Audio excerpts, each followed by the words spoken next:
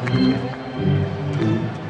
this edition of Alberta Dugout Stories, the podcast, ready to take the reins, the COVID-19 pandemic delayed the debut of Medicine Hat Mavericks coach and former player Nolan Rataj.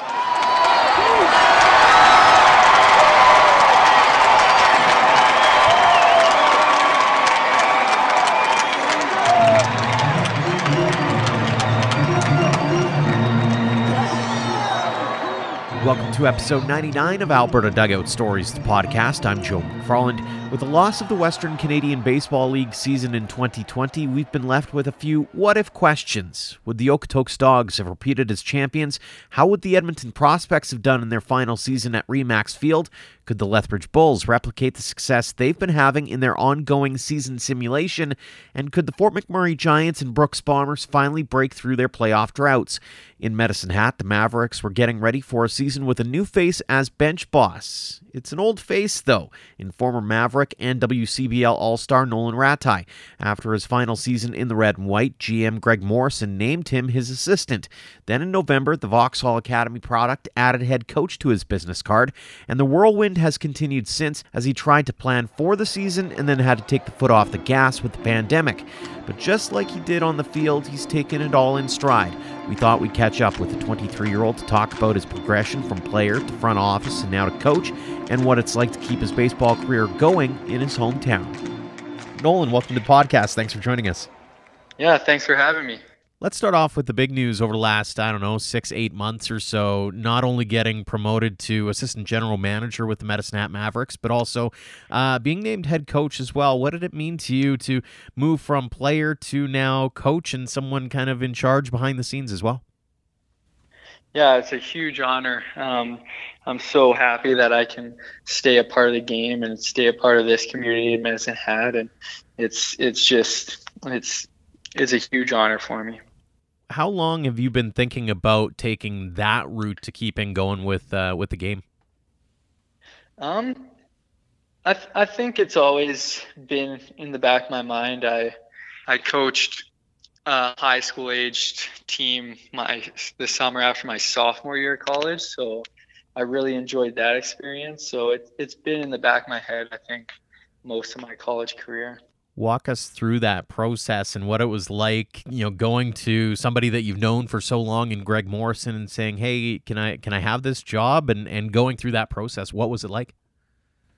So actually he approached me before I even got the chance, actually. So he approached me first. I kind of always wanted to focus on being a player before I was ever going to approach him, and he got to me first, actually. So on my side, it was a huge honor, and I was very pleased. Was there any skepticism, I suppose, on your part to take on a role like this, not that far removed from the college game itself and being one of the players on the field? I wouldn't say skepticism. I'd say I was getting very nervous, but with anything you take lots of pride in, you're going to get nerves, right? So I was nervous, but I was definitely excited it was going to be challenging, and I'm the kind of guy who likes challenges, and I was looking forward to it. And obviously, you don't get to actually go out on the field and do that kind of coaching this summer, at least with the WCBL team. But it does give you a bit of an opportunity to maybe get to know the behind-the-scenes process a little bit more. What are you looking forward to over the course of the next year or so in trying to put together a team that's ready to fight for a title in 2021? Yeah, for sure. Right now, just learning as much as I can from Greg. He's been through it all. He's coached, he's managed, he's ran the team for 10 years now. So just trying to kind of go under his wing and soak as much as I can. And that's kind of my plan. You've been the player who was recruited, or that who was maybe helping Morrison and company try to recruit players. What's that recruitment process like in trying to convince especially American-born players to come up to Canada for a summer?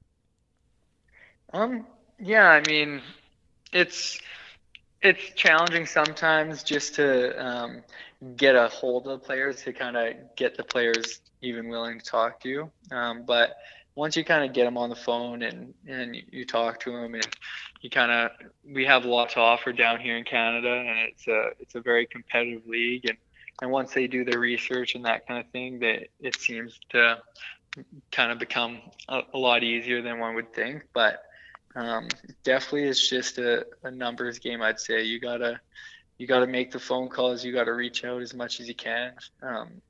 I luckily have Greg, who has a ton of contacts and a lot of solid contacts. So I was fortunate in that way, but at the end of the day, it's just you gotta make the phone calls, send emails, and just kind of get busy with it.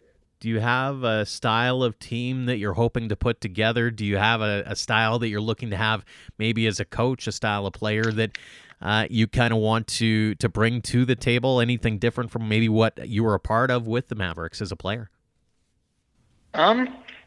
For me, I think the biggest thing is guys who are kind of play to win. So when it comes to pitchers, I want guys who are going to fill up the zone and go after guys and not worry about strikeouts or that kind of thing. They want to get out. They want to pitch to contact. They're going to trust their defense. And then when it comes to hitters, just like any other coach would, I obviously am going to look for guys who can play solid defense and swing the bat very well. One of the things that I learned as a manager, not necessarily in the baseball realm, but in the professional life, is that I can teach skill. I can't teach attitude. And I'd rather have somebody who's got 80% skill and 100% attitude versus somebody who's got 80% attitude and 100% skill. Is that something that you want to bring to the table, is kind of that meat and potatoes player as well that's willing to go all out for a summer? Yeah, for sure. And that's been kind of engraved in the Mavericks philosophy through Greg. Is he's not willing to take guys who aren't going to commit to the end of playoffs and who aren't going to throw both feet into this. So that was already set in wave, and I was happy about that, and it's really something I can get behind. And when I talk to a player and I tell them, like, this isn't just, some joke summer ball league, like, we're playing to win. We're playing to give you a good, memorable experience of, working for a championship and all that kind of thing. So it's a thing I can definitely get behind. How much are you looking at the local scene and saying, listen, there's a lot of ball players in southeastern Alberta that might be ready to crack this lineup as well? Yeah, we're always obviously kind of looking for people around here, and just it's fun when you have local guys and stuff like that. But sometimes it's also hard, right? Mm-hmm. To be a local guy, you really gotta perform. So this year it wasn't looking like we're gonna have really any from Medicine Hat, but due to a couple guys getting hurt and that kind of thing. But hopefully this next coming year, that's one more year for guys in college to develop, and maybe we can get a full hometown boys who can really make a difference with the Mavericks. And you were, of course, one of the local boys who managed to do good over the course of not just a career, but also with the Mavericks themselves. I mean, give us a sense as maybe to some of your favorite memories from your time in Med Hat as a player. Yeah, I mean, I had a ton. Every home game's amazing in Med Hat, especially being a hometown kid. The fans are amazing. The atmosphere down at Athletic Park's wicked. And my number one is definitely the 2008 championship, that Game 5. That was an unreal experience. They had all the fans on the field after the game. We were singing "O Canada." Even the American players on the Mavericks were singing "O Canada." And it was something I'll never forget. Is that a bit of a challenge from a local kid's perspective, is having to step out onto, your home turf and try to prove yourself? Do you feel a little bit more of the pressure that way? I'd say yes. My very first year, I definitely, my first half of my after my freshman year, I struggled a lot, and I was definitely nervous and was struggling that way, but I eventually got through it, and just confidence is a big thing. Started believing in myself, and then just started kind of playing the way I could.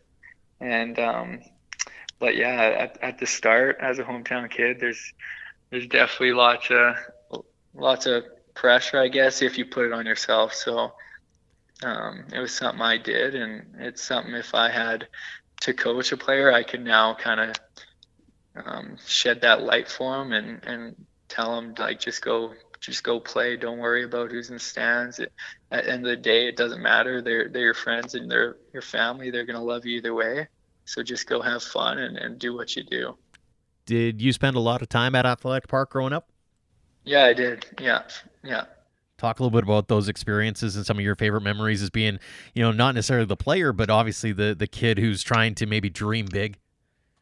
Yeah, exactly. I was at Mavericks games all the time, and I was one of the kids who'd be running around trying to get the foul ball, and they would always offer to give you candy or money for the balls. I always kept them, and I'd get them signed by the players, and I always just looked up to the guys. And when I was young, they were amazing and always signed the ball, and would give you a pat on the head. And so it was guys I really looked up to, and that's why, especially Greg, he knows the same thing, that we always stress the players, like, make sure you're good to those kids and you sign their balls, and just give them a smile, and it's something that those kids can look up to and look forward to. And for me it was an awesome experience, and it was somewhere I was trying to get to as a little 10-year-old.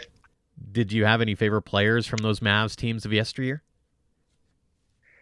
I wouldn't say I had really any like one that really stood out.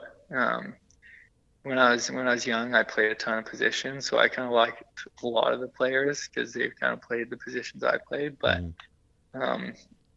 I can't say I could pick out one, but I just remember it's all I wanted to do in the summer was go to the Mavericks games.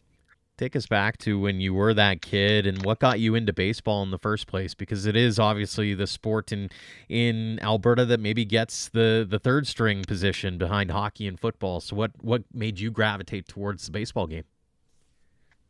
Well, it was definitely my dad who, initially he put me in it. He kind of put me in a ton of different sports, but baseball definitely grabbed my heart early. And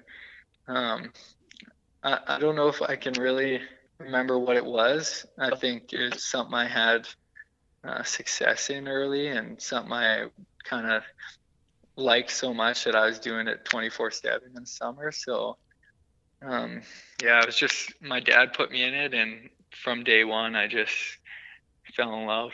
Did you have any players that you kind of molded your game after from a professional standpoint, or did you kind of just play to whatever was your strength? I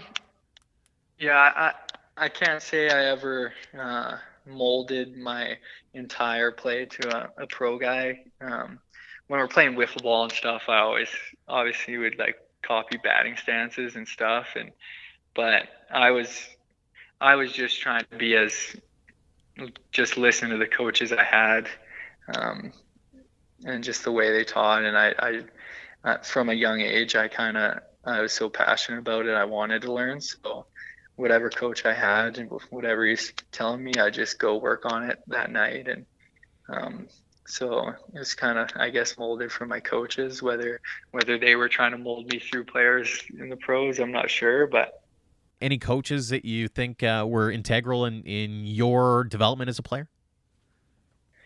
I think there was a ton.